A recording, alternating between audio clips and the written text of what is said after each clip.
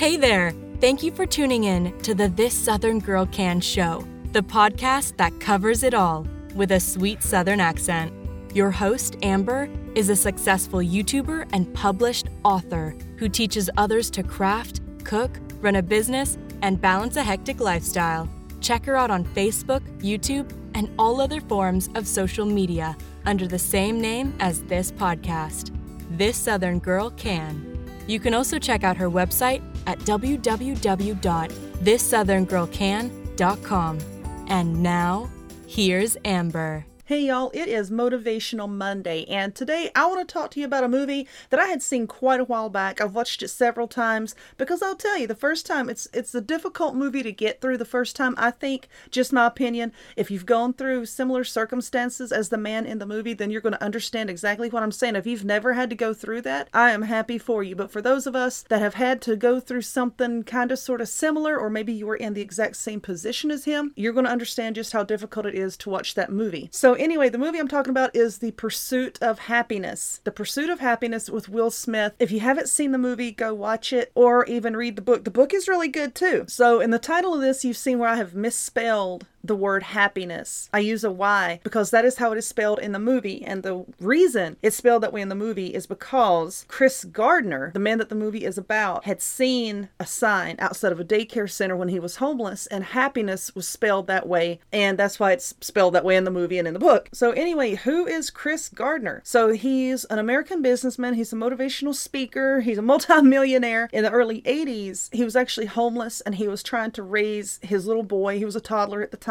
He had to fight and fight and fight. He became a stockbroker, and then eventually, it was the end of the 80s, he started his own brokerage firm called Gardner Rich and Company. Later on, it was in like the mid-2000s, 2006 it was actually, he sold his minority stake in that firm and then published a memoir. So that memoir, the book, it was turned into a motion picture, and that is where the movie came from, The Pursuit of Happiness, starring Will Smith. And also Jaden Smith, his real son, is in the movie acting with him, which I think makes it even more powerful, and I think it really helps to get the message across even better. So why am I deciding to talk about this on my podcast when I myself am a crafter? Because look, I think we all struggle with this. I think we all struggle with the term happiness. I mean, it's a feeling. Happiness is a feeling, and you can feel how happy you are, but I don't think you can really technically measure it. You can't really say, oh, I have like this many units of happiness in me, and you can share your happiness with other people, which usually makes them happy as well, unless there's some funky dynamic there. It usually makes other people happy as well when you're doing well. But then I see a lot of people on social media, they're looking at the pictures that other people post of the expensive handbag and the nice cars and the houses, and they think that they need those things in order to become happy. Well, if I could only get into that house, I would be happier. If I could only drive this type of car, I would be happier. Now, whereas in the movie, Chris Gardner, once he goes from being homeless, to making his money, of course that makes him happy, but there's a lot of life lessons there showing us, that there are so many important things that we need to learn out there instead of going from rock bottom to boom, okay, I have all this stuff and now I think I'm going to be happy. So in the movie, Chris Gardner, he can't pay his bills, he can't pay his rent, and he sells these machines. It's like an x-ray type machine that's supposed to give like a more denser bone image. It costs twice as much. Nobody's buying these machines. His wife is working double shifts. His little boy likes to play basketball, but the kid is smarter than everybody gives him credit for. He truly understands his family situation, which puts such a burden, on a child of that age. Like I said, I think that's what makes it a little bit difficult for me to see, knowing that the child in that movie, knowing that he understands, and it just goes to show that kids, even though we carry burdens, kids also carry those burdens. But anyway, I think one of the main lessons of that movie is to not listen to anyone but yourself. Don't listen to anybody but yourself. So sort of at the beginning of the movie, Chris takes his little boy up to like this rooftop basketball court and they're playing ball, and Chris really isn't any good at it. And he tells his kid, hey, I wasn't any good playing basketball when I was younger, and stuff like that is usually passed down through genes, so you shouldn't expect to be any good either. And the little boy just gets upset because he wants to play ball. He wants to play professional ball. And then here's his dad telling him, look, I'm not good, therefore you can't be good. And then he gets upset and Chris is looking at him and he says, listen to me, don't ever listen to somebody telling you that you can't do something. Not even me. If you've got a dream, you got to protect it. When people can't do something themselves, they tell you that you can't do something. If you want something, you go get it, period.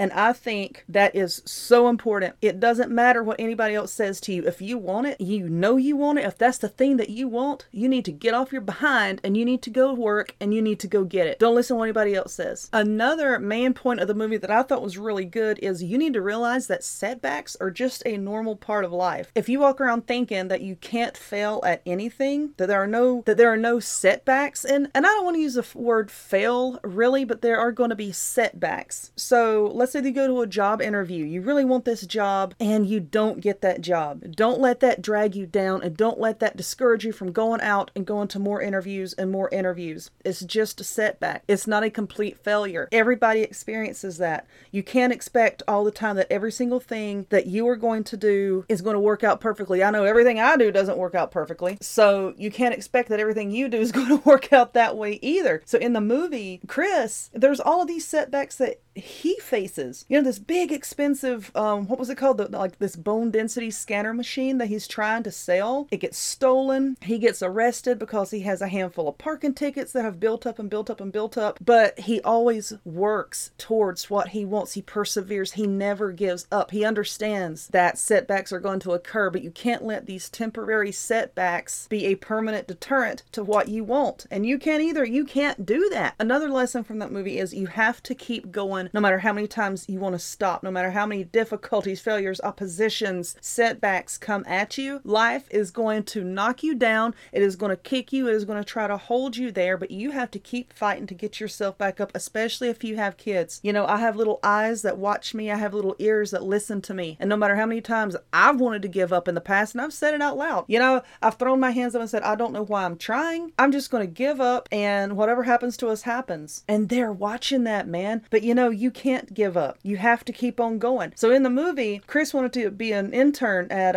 what was the name of the company? Dean Witter. And he did his study and he made sure that he knew which person could help him get into that company, which person could help him to get that position.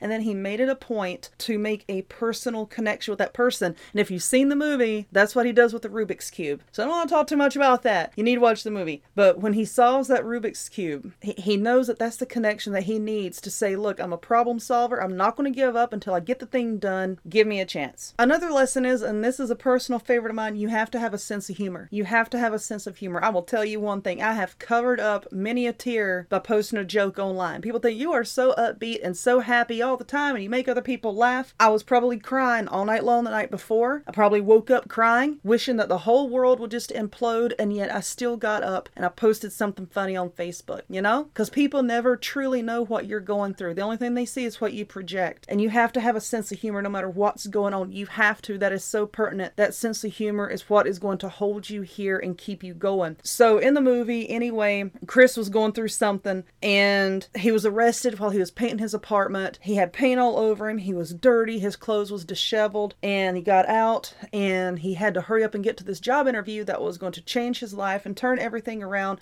He didn't have any clothes and he walked into that interview, his hair everywhere, paint all over him. Like I said, you know, dirty, wrinkled up clothes, but he went to that interview and the owner, like the senior CEO or whatever, was sitting there interviewing him, and he kind of looks him up and down and he says, well, what would you say to me if a man walked in here with no shirt on and I hired him? And Chris waits a minute and he said, well, he must have had on some really nice pants.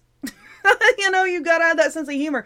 Even though he's still in like one of the worst spots of his life, he knows what he wants. He's gonna go after it, and he let that sense of humor carry him through the situation. At the end of the movie, well, towards the end of the movie, there's gonna be a scene where Will Smith and little Jaden Smith is walking down the street, and there's a man that like walks across the street, and he's wearing a suit. That's the real Chris Gardner. So if you watch that movie, you're gonna see the real Chris Gardner in it. But, you know, it's just such a good movie. It gives us a lot of good life lessons. But for some of us, you know, a lot of people out there, the pursuit of happiness is just an ongoing thing. You're always going to be searching for that next thing that you think is going to make you happy. You know, buying the nice car, the nice handbag, the nice house, you know, buying fashionable clothes. It all depends on who you are. I'm not going to sit here and be one of those people that say buying that car is not going to make you happy, because if that is what you truly want in your heart of hearts, if you want that car, you know, do what you need to do to go buy it. If you want that Louis Vuitton, I love Louis Vuitton. I've got tons of Louis Vuitton. If that's what makes you happy, I say go for it. You work for it. It's your money. You go do what you want to do with it to make you happy. As long as it is not hurting anybody else and your bills are paid before you do it,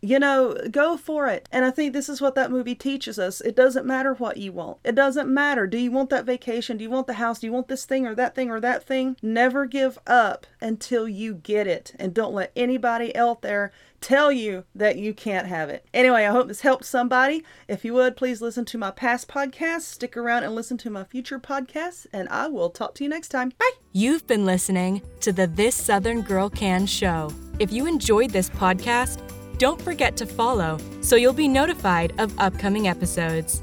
Take care, and we'll see you next time.